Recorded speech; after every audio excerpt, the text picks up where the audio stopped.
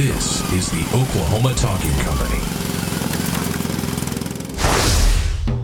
Wiles goes wild in Peoria.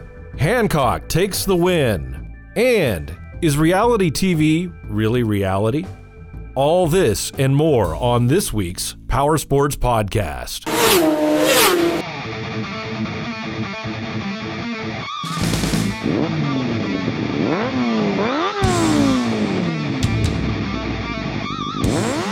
Hey everybody, and welcome to the Powersports Podcast. I am Jason Baffrey, and I am joined today by my good friend Eric Colvin of Colvin Motorcycle Company. Good to be here, guys. And we have a special guest in studio, our second official in-studio guest. We are joined by Don Moomaw of Motiv Cycleworks. Thank you very much. We're going to get into some lengthy conversation with Don on some great topics here in just a little bit, but of course, there was some great racing that went on over the weekend, and Don, feel free to jump in here anytime if you feel like it. But if you've listened to any of our previous episodes, we are big fans of the Speedway Grand Prix, and this past weekend was the Swedish Speedway Grand Prix. And Sweden just happens to be the adopted home of American three-time champion Greg Hancock. His wife is Swedish, and he lives over there during the Speedway Grand Prix season. So it was essentially his home race over the weekend. And Greg was able to take the win of the event in, I believe they said this was the 36th time he's raced in Sweden, and this is the first time that he's been able to win a race there. And he extends his points lead in the Speedway Grand Prix point standings by 12 points. He now has a 12-point lead over Ty Woffenden. And just a great weekend for Greg Hancock. And he's been riding just so great this entire season, but has yet to pick up his first event win. But now he has it, and he extends his points lead. Those guys were serious, were they not? They were running each other into the wall. They were some aggressive riding out there. Yeah, absolutely. And the final, he was behind for most of the way, and just made a really great move to take the lead on the last lap and get the win, and you couldn't have asked for a better ride from Greg Hancock, and just so cool to see. That was an exciting, the entire event was packed with excitement. Well, it's really nice because it's quick. There's not a lot of waiting around. It's quick and it's exciting, and it just keeps moving. Yeah, this is true. Speedway, as far as entertainment goes, it's 4 laps, and it's handlebar to handlebar for 4 laps. And a lot of the races that we saw, there was a lot of lead changes and a lot of close riding and a lot of rubbing. And there's a lot of rubbing. I mean, for being on motorcycles, that is close. That's a lot of touching for riding. Yes, isn't it? It's not like NASCAR, where you got 4 wheels on the ground and you got 2 wheels on the ground. And then a lot of times they didn't even have 2 on the ground. This is true. You got somebody sideways with a wheel in there, and somebody's trying to get up underneath him, and the guy has got the bike stood up, crossed up in a power slide, but a broad slide, and he's leaning on the guy that's underneath him. I mean, those guys was serious in Sweden. Yeah, so it'll be interesting to see if Hancock can hold on to this points lead, which he's had for several events now. And at 46 years old, he is the grandfather of the sport almost. And you got to love that. We're the same age, and I look at him and I just wish that I ate better, took better care of myself. But on the flip side of that, I told my wife, I said, Greg Hancock is still winning races and racing these bikes at 46. So it's not too late for me to get started. Yeah, absolutely. Use him as the example. Talk your wife into it. I use everything that I can. So in other racing action this weekend, we talked in last week's show about the Peoria TT, and you talked extensively about riding the track at Peoria. But one guy who seems to know how to ride that track better than anybody else around is Henry Wiles, and that's a name that we haven't talked a lot about this year for AMA flat track racing. But Henry Wiles gets the win in the GNC1 category over Jared Meese, and he wins 12 in a row. 12 times in a row he has won the Peoria TT. I believe he has it mastered now. Yeah, he's going to be the Chris Carr. He's going to be the new Prince of Peoria is what's going to happen. Well, I think by 12 wins in a row. What is Carr's record? Carr is, I had to double check because it's been a while since I kept up with Carr and since I rode, in the Pro Series itself, but more than 12. But okay. Not a whole lot. Yeah. Wiles is somewhere right there. As young as he is and as good as he is, he's going to be the new Prince of Peoria. Yeah. Well, it's just a great win for him, and he's a guy that like I said, we don't talk about him a lot because he runs mid-pack a lot on the flat tracks, on the miles and the half miles and everything. But, man, there's just something about Peoria that he has dialed in. It's got to be some kind of I'm not sure about his background, but his style of riding at Peoria is a off-road style that a lot of the other guys don't use that same style. Mm-hmm. Whatever he is doing at Peoria is on right now. Yeah. Nobody can beat him right now. Yeah, in the GNC2 category, it was Hayden Gillum who took the win, and that was a really exciting race. I mean, probably one of the most exciting races of the season for AMA Pro Flat Track Racing, and that's his first AMA Pro Flat Track win in the GNC2 series, and he's a road racer. He races in the Moto America series. So he was crossing over there and, scoring your first win and doing it at Peoria with a right turn and a jump. That makes it even more exciting. Well, there you go with the dirt track influence on the road racers. Dirt track has always been a big help to the guys road racing. Go back and look at Roberts, for instance, was really influential with him, and then look at the riding style that is now the riding style of all road racers, and that originated with Kenny Roberts. Yeah. Yeah, and we see more and more, and we've talked about it before, you even see MotoGP riders, Valentino Rossi, Marc Marquez, a lot of those guys are practicing by going flat track racing, and Rossi even has his ranch where he has flat track set up, and he does training for himself and then trains younger riders that he's helping along. And they have DTX bikes, and they go out there and they slide those things around to get the feel of the bike and have some fun, and it's just a really cool deal. But we don't realize how much flat track influences the riding going on in Europe and around the world. Yeah, and if you look at a lot of the slow-mo of the MotoGP riders, if you can get a hold of some of those anywhere, watch it and watch it closely, because they slide the motorcycles now more than I've ever seen them slide motorcycles in the past. There's a lot of times that back tire is almost spinning twice as fast as the front. Yeah. If you watch that slow motions of the GP. Yeah, and they drift the bike a lot more now than I've ever seen in the past. So other racing that went on this weekend was, of course, the Lucas Oil Pro Motocross Series, and anybody want to take a guess on who won? Roczen. You guessed it. Ken Roczen, once again with a dominant performance, goes 1-1. And Cooper Webb also had another great day and took the overall win in the 250 category. So it's looking like Roczen's probably going to lock this thing up here pretty soon. Roczen is going to be like DeCoster was back in the day at Suzuki, you know it? Yeah, it's very possible. Now, I think that, once Dungey comes back from injury, I mean, we'll see him back when the Supercross season starts. We'll probably see him before that at the Monster Energy Cup, I would imagine, if not the Red Bull Straight Rhythm event that comes out. Since he's a Red Bull rider, we'll probably see him there as well. But, that Dungey and Roczen battle is probably as good as anything in history. And if Roczen is going to Honda next year, and he's on a factory team, which he's on basically a support team now with the RCH Racing. They get some Suzuki help, but it's not the full factory effort like the Yoshimura Suzuki team. However, Honda, we know Honda has good bikes. We know that they've had a lot of success in the past. And if Roczen rides at the level that he's riding out now, which there's no reason that he shouldn't, barring injury, Roczen Dungey in Supercross and outdoor motocross in 2017 could be one for the ages. Like the Rick Johnson and Jeff Ward deal. Yeah.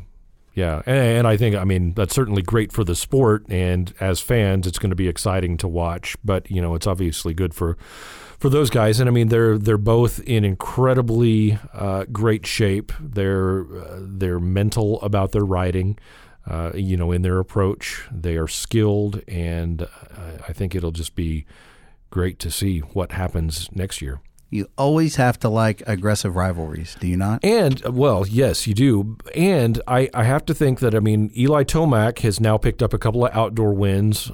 He seems to be, based on the interviews that I've read and seen, he's more comfortable with the Kawasaki. He's more comfortable with that team. So he could easily put himself in the – and we know he's fast. I mean, if you saw him on the Honda in 2015, especially those first few outdoor races – nobody could touch him. I mean, he was just a barn burner. So now that he's getting comfortable with the KX, and I'm excited about what's to come in Supercross and motocross for those guys.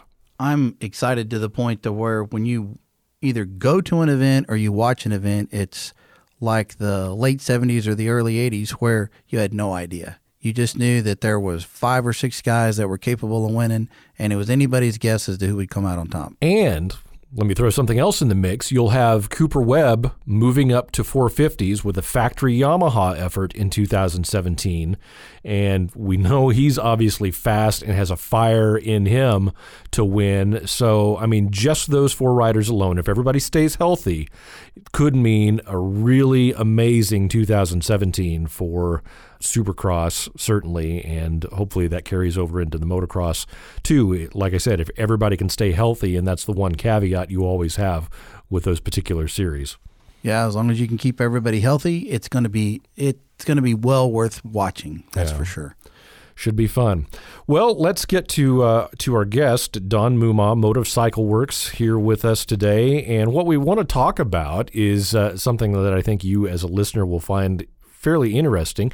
If you're into cars and motorcycles, as we are, you've probably watched some of the reality TV shows that are on, and there are several of them that involve building motorcycles and building cars. And you can think back to the early shows, even with Jesse James and West Coast Choppers, and then you think about the biker build-off shows, and then you have the Orange County Bunch, Orange County Choppers, and you have Counts Customs or Counting Cars or whatever that one is, and then you have the guys out of Texas, and there's just so many that I can't. Yeah, the Gas Monkey Garage. Yeah, the Gas Monkey Garage guys, and you think about Overhauling when that was on, and I think there was less drama in Overhauling than any of those. Yeah, and even though they made up an entire story to fool the person whose car it was going to be, so which is funny now that you think about that. But there's something about those shows that they are a reality, and you can't see me, but I'm doing air quotes, reality TV, because there's really no such thing as reality TV unless it's maybe a documentary is almost reality, but the way reality TV works is it's mostly scripted, and they know exactly what they're going to do, and they compress time, and that's really what we want to get into. But when you watch these shows, they take a car or a motorcycle, and there's always a deadline, and we're always rushing, and we're always working 24 hours a day straight because we have to meet the deadline, and we have an impossible task, and then, of course, something goes wrong. Somebody messed up the paint job, or somebody, ordered the wrong wheels.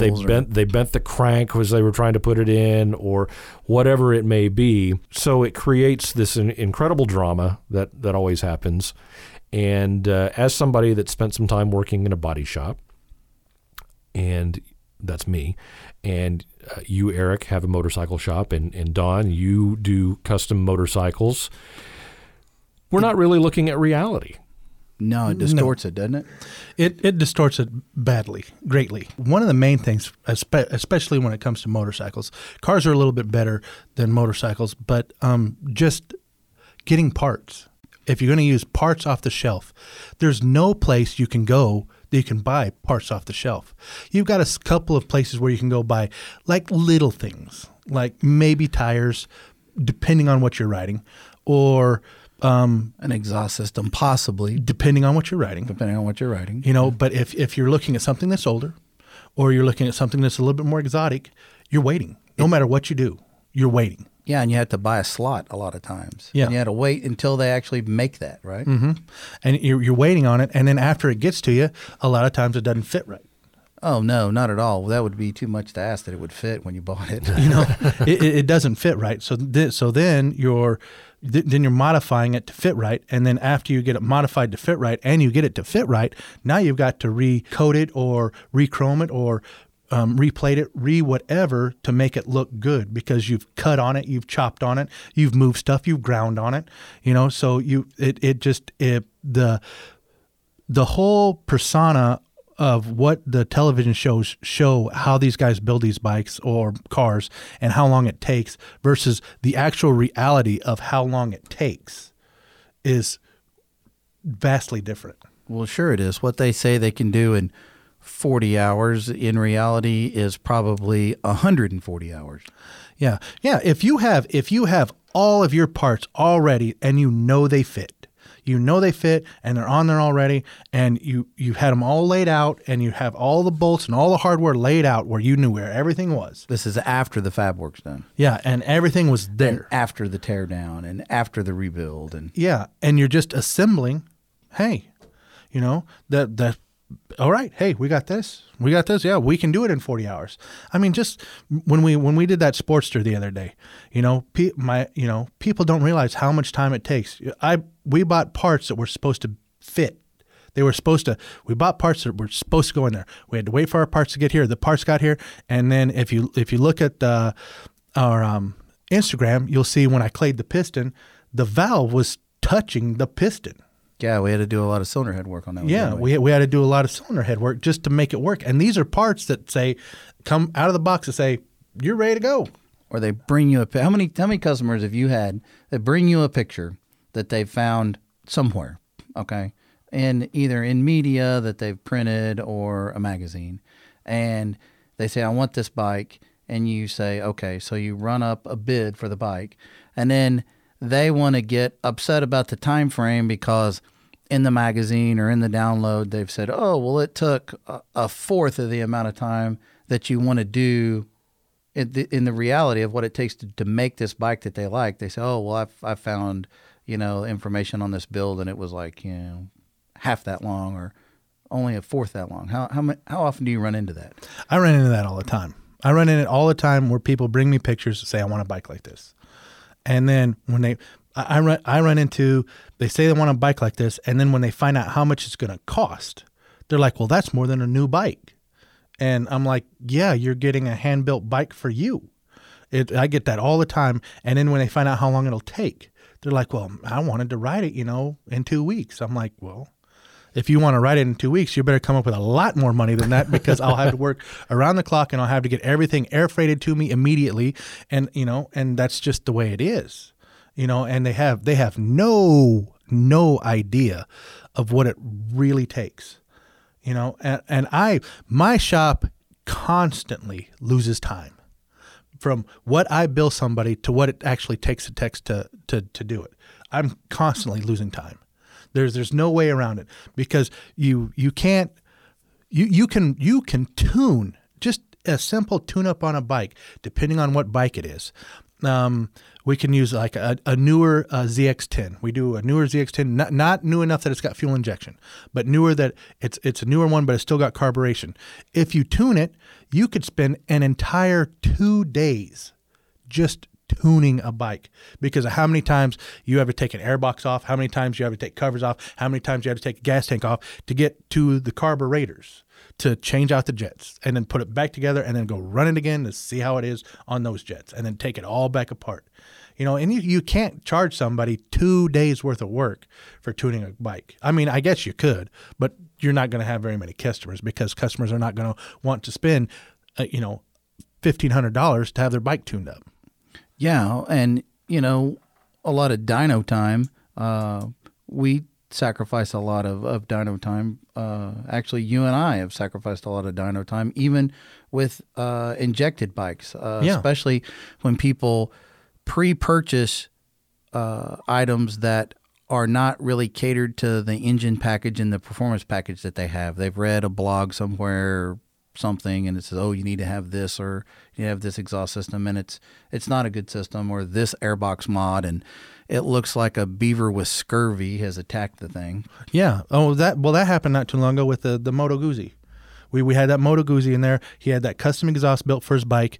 He had somebody else do it, and then he put the Power Commander 5 system on it. Power Commander 5 system is supposed to be really easy. You're supposed to just plug that in, and you'll be able to load up fuel maps, and you're ready to go.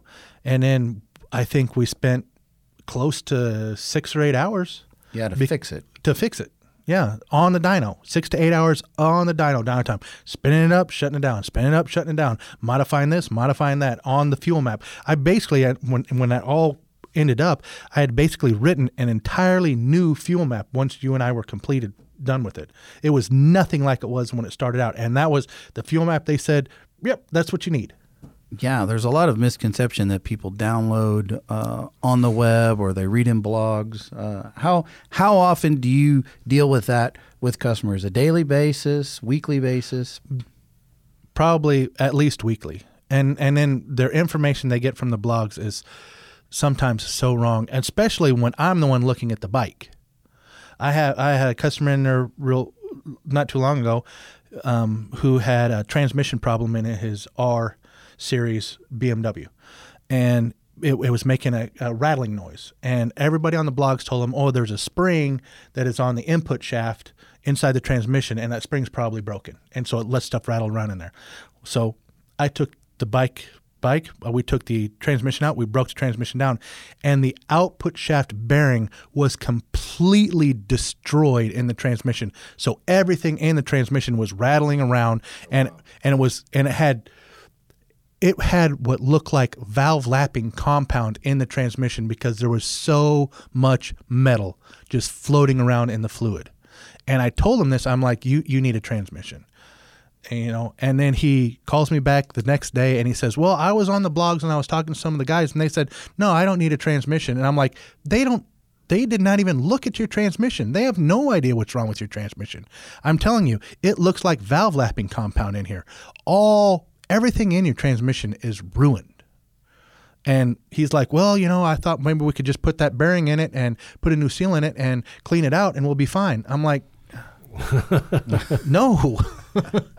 I'm like, I will do that, but you're signing a big old waiver that says you're doing this against against your expertise and your recommendations. Yeah, so when you drive away and it completely has catastrophic failure in less than 1,000 miles, you're not coming back to me and trying to blame me for it. Right. How many times do you have a customer come in? I get it a lot, and they've read somewhere that it should only take 45 minutes to do this, or it only takes an hour to do this, or there's several people that brag that they can do it in 20 minutes, and it's actually like a several-hour job to do it properly. Yes, I get that. I get that a lot.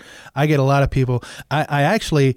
The good thing about it though is I have a lot of customers now who strictly come back to me because I have got my little waiting room where you could wait if you want to, and you're basically out in the shop so you can see what's going on. And they will come back to me time and time again because when I change a tire, I'll change a tire. A tire change is only supposed to take, depending on the bike, maybe 20 to 40 minutes, depending on the bike. But I'll pull the axle out. I'll make sure the axle is perfectly clean. I will go over and polish it if it needs to. When we're doing brakes, we pull out all the pins and we clean them all. We polish them all. We re-grease them. Most shops don't do that.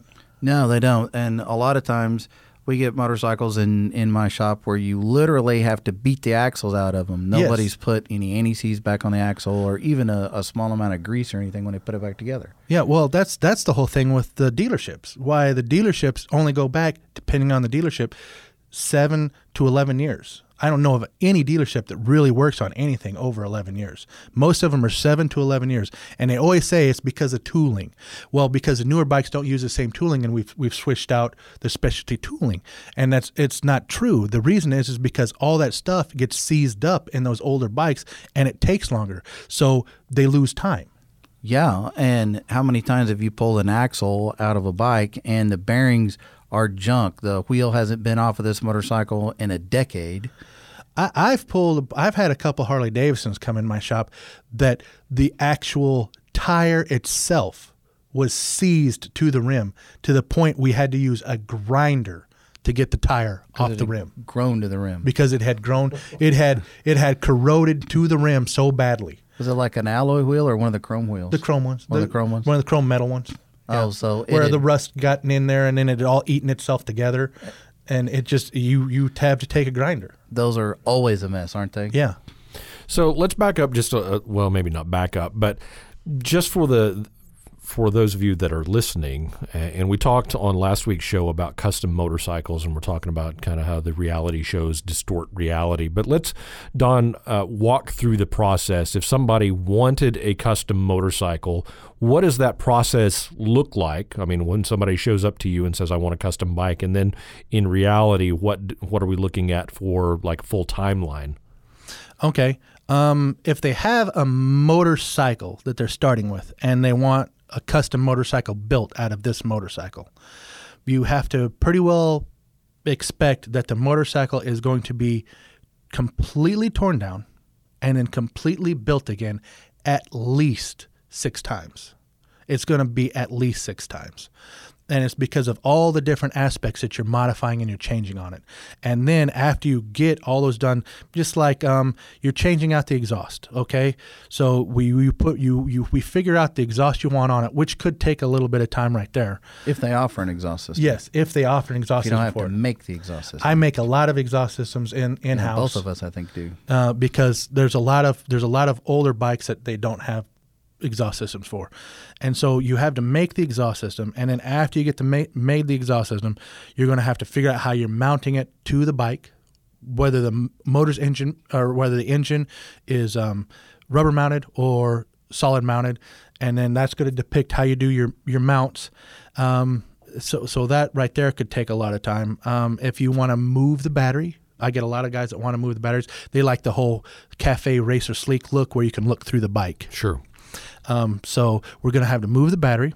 So once we move the battery, we're going to have to figure out where we want it. And then after we get it moved to that point and we get the wiring all changed, you have to make your mounts. You're going to tear the bike down to make your mounts because you have to get rid of all that stuff before you can weld on it, because you can't weld on the bike with all that stuff on it because you'll burn it up.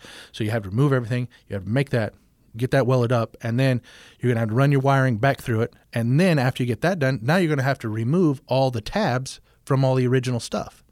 And so after you get that stuff done, well, then you're going to go on to another part of the bike, depending on what you're doing with the gas tank or what you're going to do with the front forks or what you're going to do with the gauges. You're going to have to tear that all stuff apart and get it fixed. And then once you get all of those different teardowns and different builds put together and you get it all done, now you have to completely tear the entire bike down so that you can finish the frame the way the frame needs to be finished, because you're not going to want to just go through there with a piece of cardboard and stick it behind something and then spray paint it with a rattle can.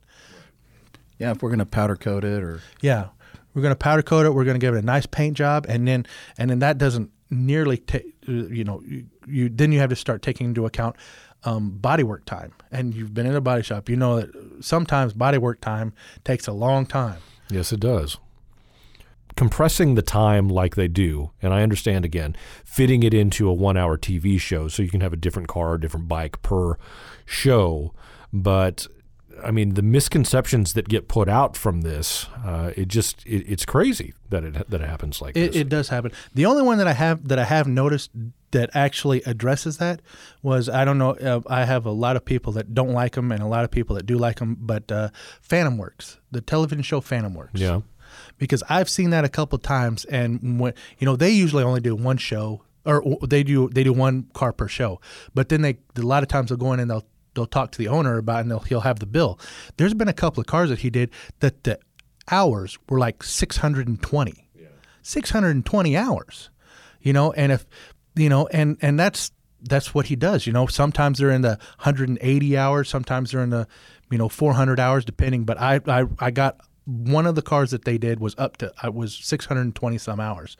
And that's fine and all if you've got a crew of 40 people working on the vehicle, right. But if you're a smaller shop and you've got one guy working on it here and one guy working on it here, and an 80 to 120 hour build takes time, and that doesn't include a lot of the time loss parts of the build that you don't really think about, and that like waiting on parts is a simple time loss thing.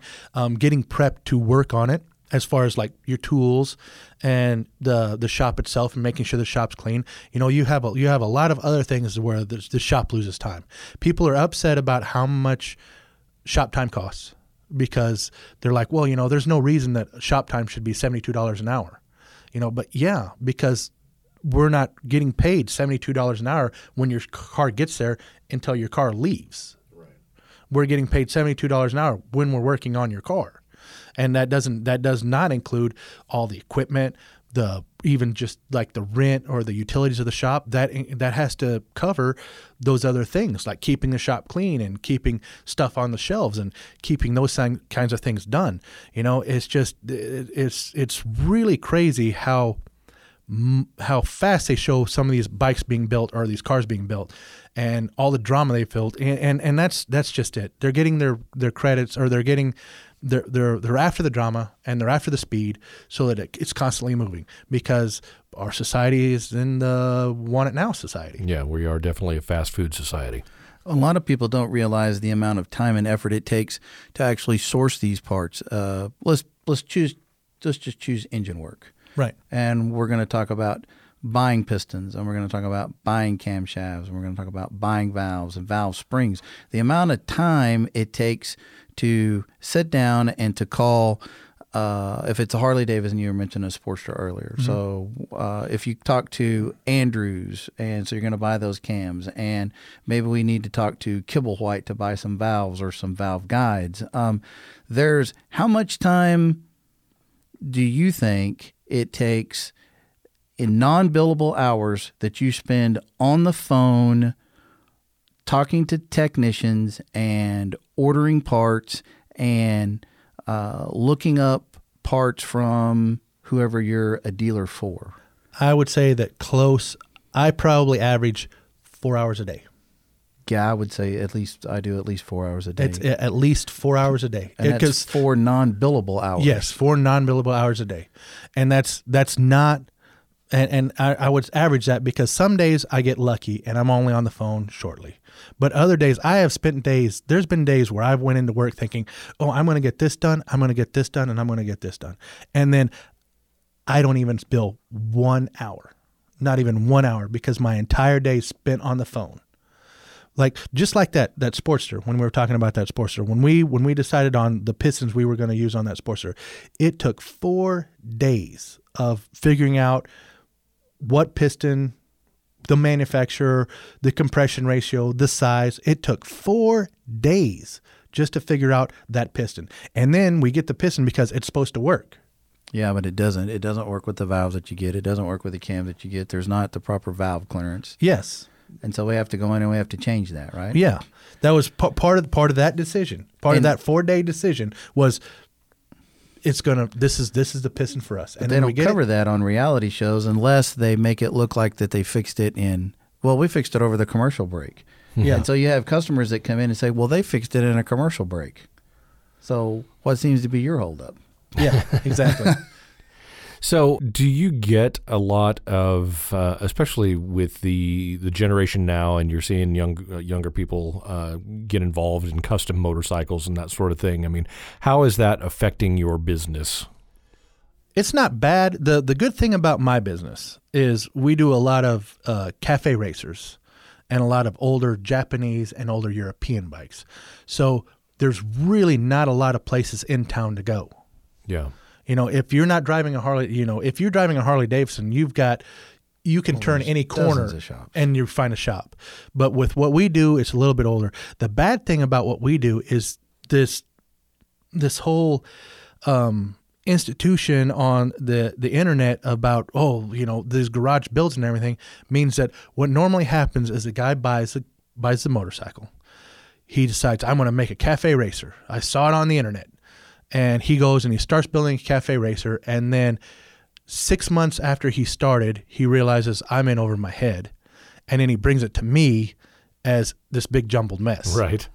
And then is upset about the cost it takes to fix his And mess. then he's upset about the both cost of that us it have been takes. in that situation many times. Yeah. I get that often. I had my girlfriend, she works at a bank, and one of the security guards was talking about a CB 550 that one of his friends has, and they sold the bike.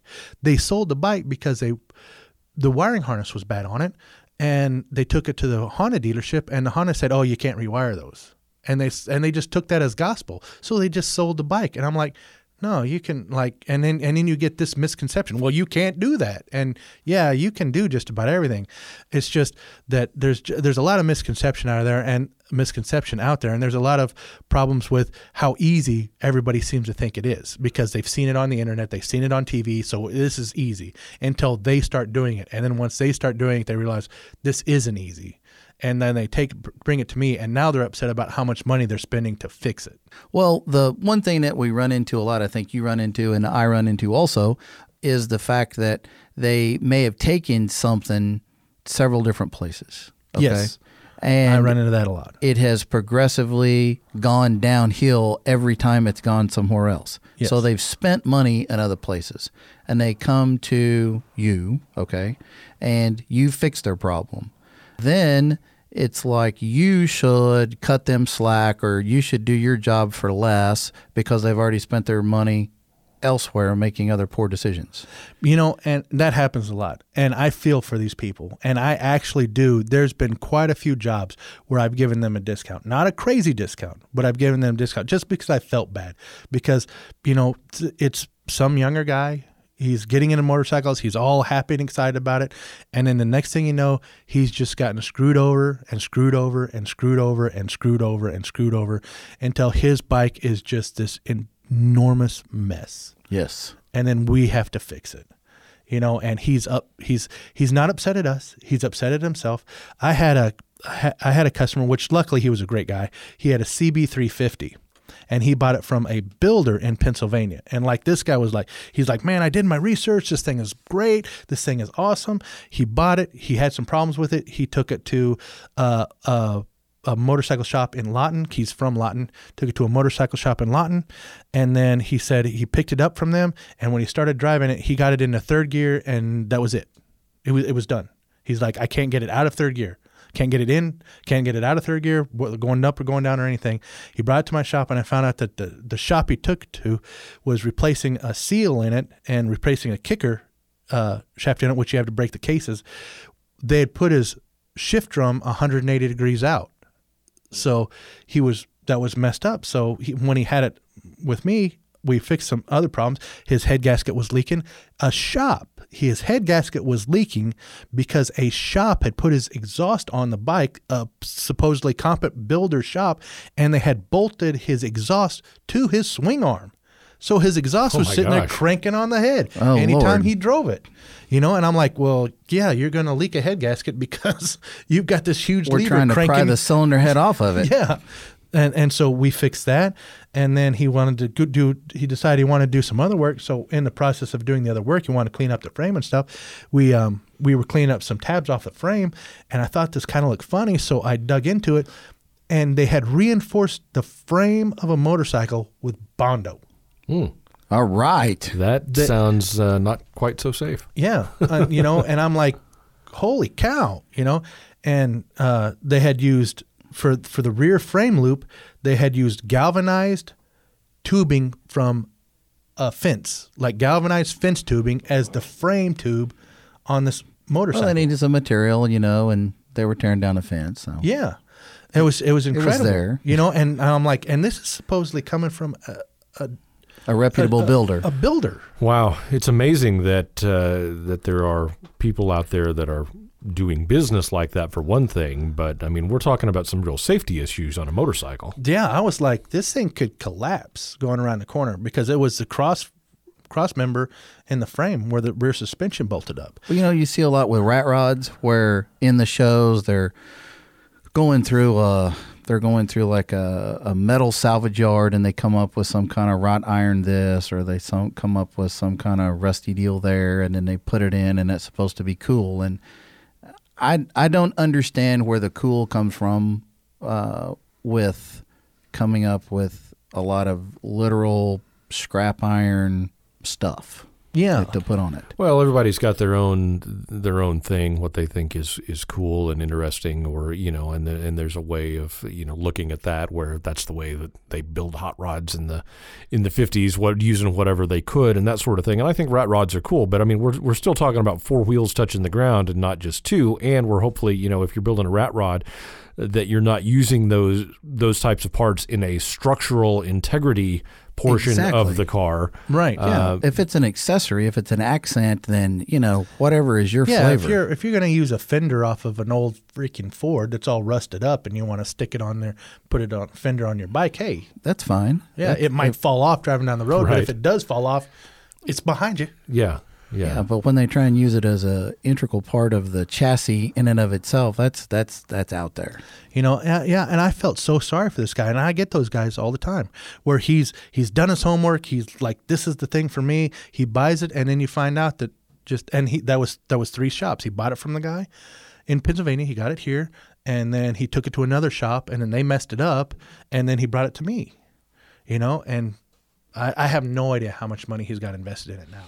Yeah, well, sometimes you unfortunately get into those money pits, and and I think that just goes to you want to do your research when you are looking for a shop or a builder or a customizer.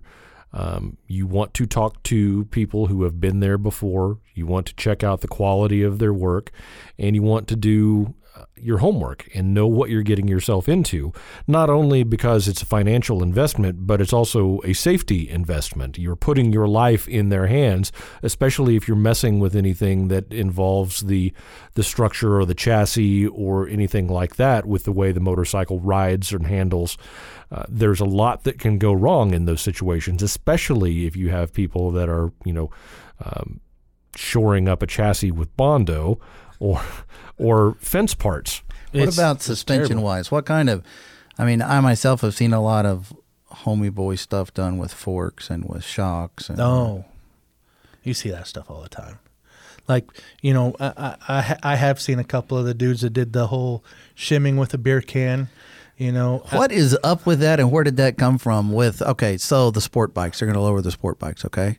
And the tubes are tapered.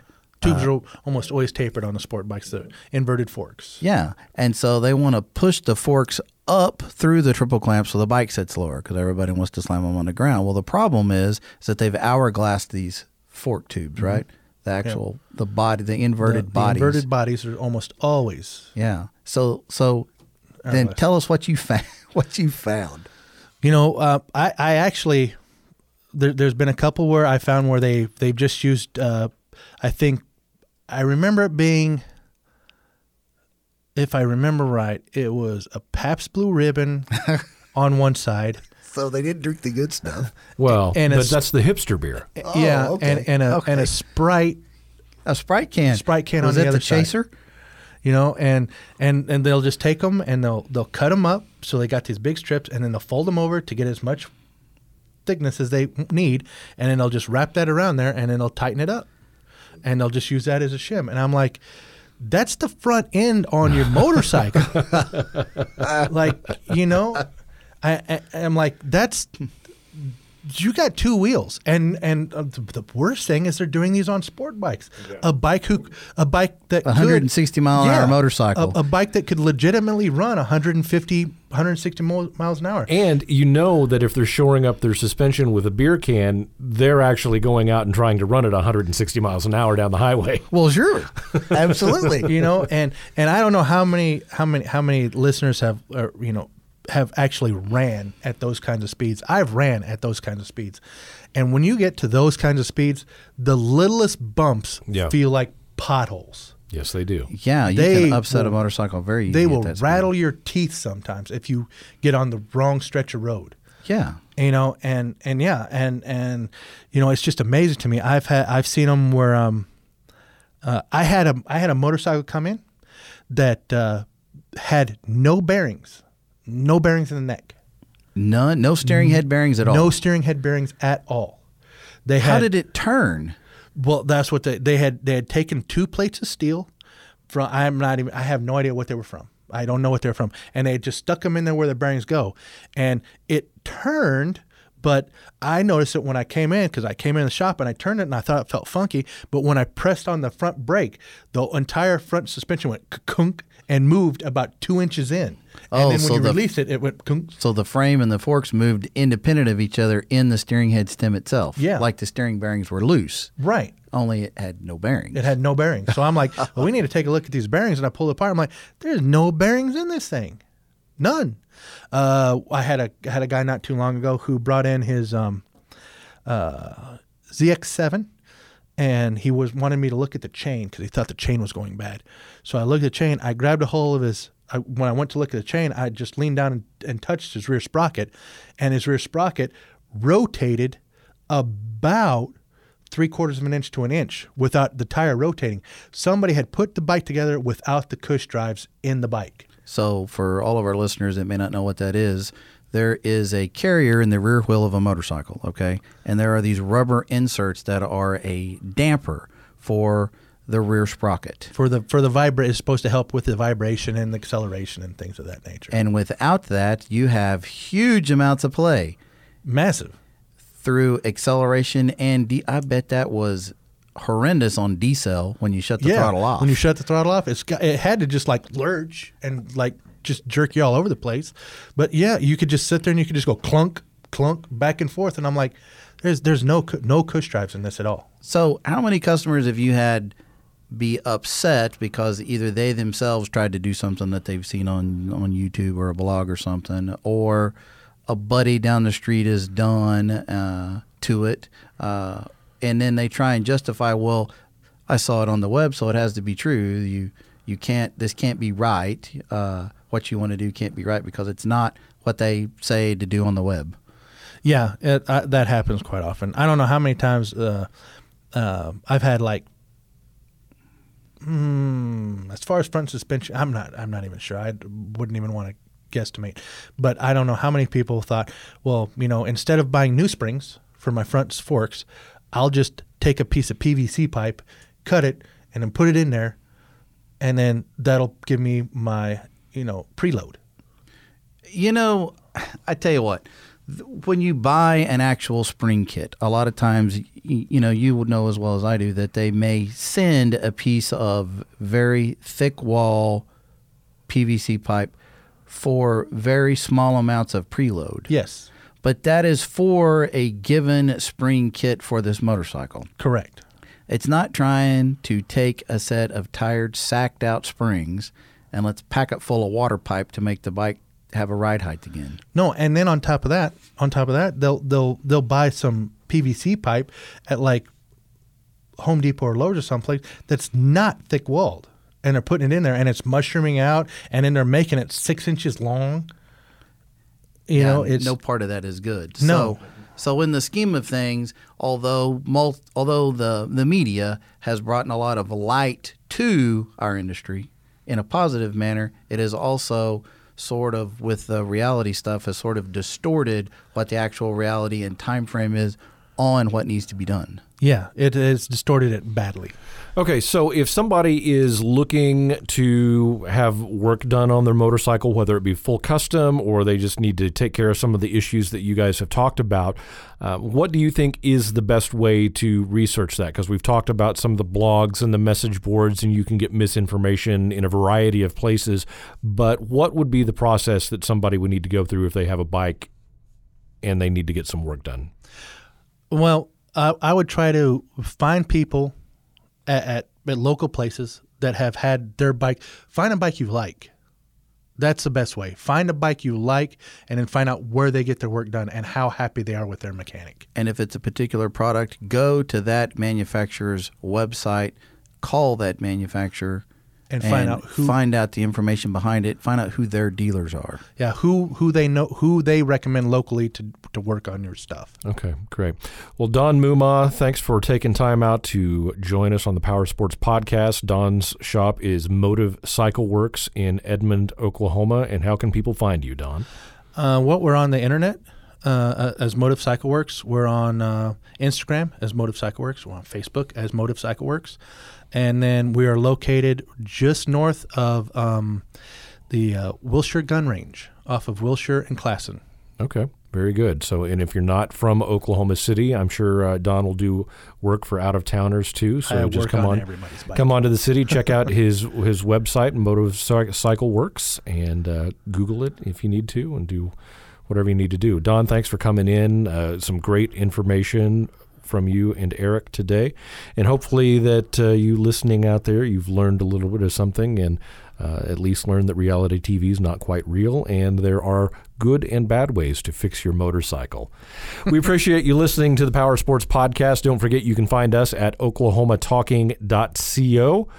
That's the Oklahoma Talking Company. You can also like our page on Facebook. Just search Powersports Podcast. That's facebook.com/Powersports Podcast. You can find us on Twitter at Powersports Talk on Twitter. We are also on Instagram as Powersports Podcast. And we are happy to announce that we are now available not only on iTunes and the Oklahoma Talking Company, but we are now available on Stitcher Radio also. And so if you have the Stitcher app on your smartphone, you can find us. It may look a little weird on there, but just search for Powersports Podcast. But we have some other Oklahoma Talking Company content that comes up there as well.